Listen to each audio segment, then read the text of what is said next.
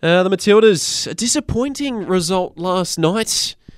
A loss in their second group stage game to Nigeria. 3-2 they went down. They were valiant in defeat. A late goal to Alana Kennedy. We thought maybe there's a chance to salvage a draw. They couldn't quite get there. Joining us down the line this afternoon to talk the latest out of the FIFA World Cup is Oscar Rutherford. Oscar, good afternoon. Good afternoon, Matt. How are you? Very, very well, although I would have been better if the Matildas had have won last night. What did you make of the game? A tough loss to Nigeria. I think we all might have been a little bit better had that been the case. Look, the game against Nigeria, it was deeply disappointing from a performance standpoint, from when you look at the occasion and the significance of these games, these limited games that we have at a home World Cup that are packed out Suncorp Stadium in Brisbane. It was deeply disappointing. I think in many ways it's exposed some of the long-running limitations of this Matildas outfit under Tony Gustavsson. And whilst I won't claim to have expected that this would be the outcome, I don't think it's as shocking as some people perhaps are making it out to be. The reality is that this Matildas team has extreme limitations when playing particularly weaker opposition on paper. There's a lot of dysfunction with the way the Matildas play. And yes, of course, there are excuses that can be made in terms of the absences and the injuries and having to shuffle the squad around. And I don't suggest that those aren't factors which are relevant. But ultimately, the problems that we saw last night are indicative of a deeper lying trend with this team. And when I spoke to you at the start of the tournament, I talked about the tactical inflexibility which will ultimately hold back the Matildas. And we saw that on full display last night. And that's why I don't think that they'll win the World Cup. There's a real doubt as to whether we'll even make it out of the group stage at this point. And it's extremely disappointing for such a big event. So specifically, what were the big issues that you saw in last night's game? Well, the big issues were what I'll call dysfunction with the ball. The Matildas had the majority of possession. They were controlling generally the territory and where the football was being played, but there was a real struggle to break down Nigeria. We saw in game one against Ireland, which also, it should be said, wasn't a particularly good performance, but how reliant this team is on Katrina Gorry in the middle of the park, because Katrina Gorry is just a sensational footballer. And Nigeria targeted Gorry. They pressed her. They didn't give her the time and the space to work her magic. And when you shut down Gorry, we really saw that the rest of the team kind of fell apart around her. That is contributed to by missing, in particular, Mary Fowler and Sam Kerr. But this team should be better than relying on a couple of players to really make all the difference. And the only difference really between what we saw last night and the Ireland game was that Nigeria were much more adept at punishing us on the counter-attack, and we saw that with the 3 goals that they scored. They played the game very well. They deserve a whole lot of credit for the way they went about things.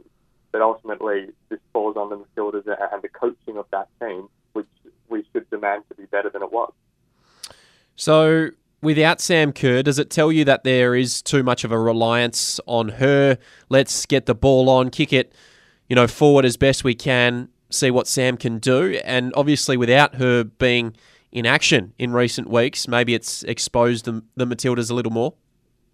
I do think there's a lot of truth to what you just said, Matt. I think that a player like Sam Kerr, I don't think she makes the Matildas function, if you will. I think that rather she kind of masks the dysfunction that always exists with the Matildas. We get away with things when you've got someone like Sam Kerr to put away low percentage chances or do things or really draw the defence into a particular direction so that everyone else has a bit more time and space. And when you don't have Sam Kerr, you don't have that luxury. You're really forced to rely on the nuts and bolts of your team and how you play football.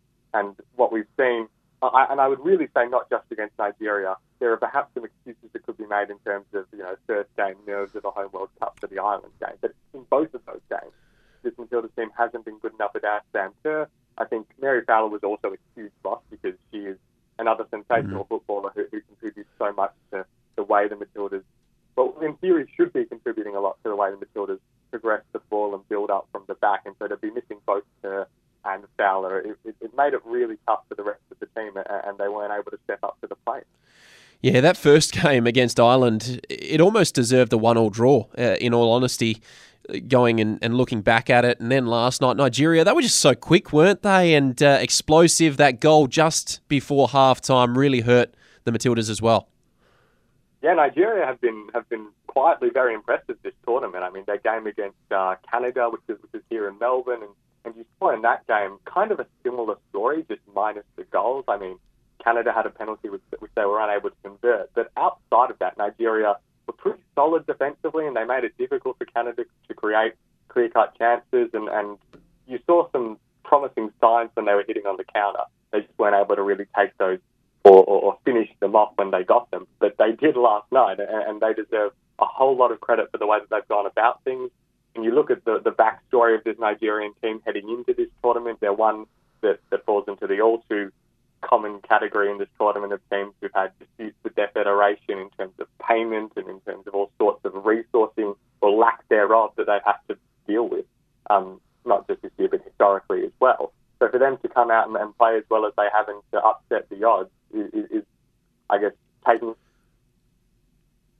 Have we got you there, Oscar? To progress through to the knockout round. We just lost you very quickly there, but we've got you back. We're speaking to Oscar Rutherford here on Sports Drive this afternoon.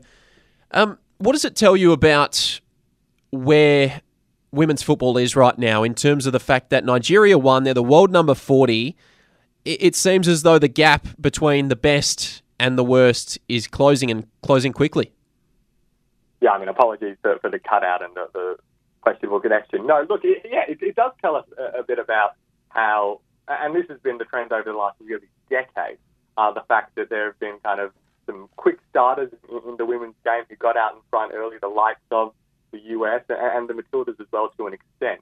But we're seeing increasingly national federations recognising the need for resource and properly support their women's competitions. I'm not sure if you caught me or if it was cut out before when I was mentioning about the pay disputes and the resourcing disputes that Nigeria have had with their federation. So there's a lot of problems that shouldn't be overlooked.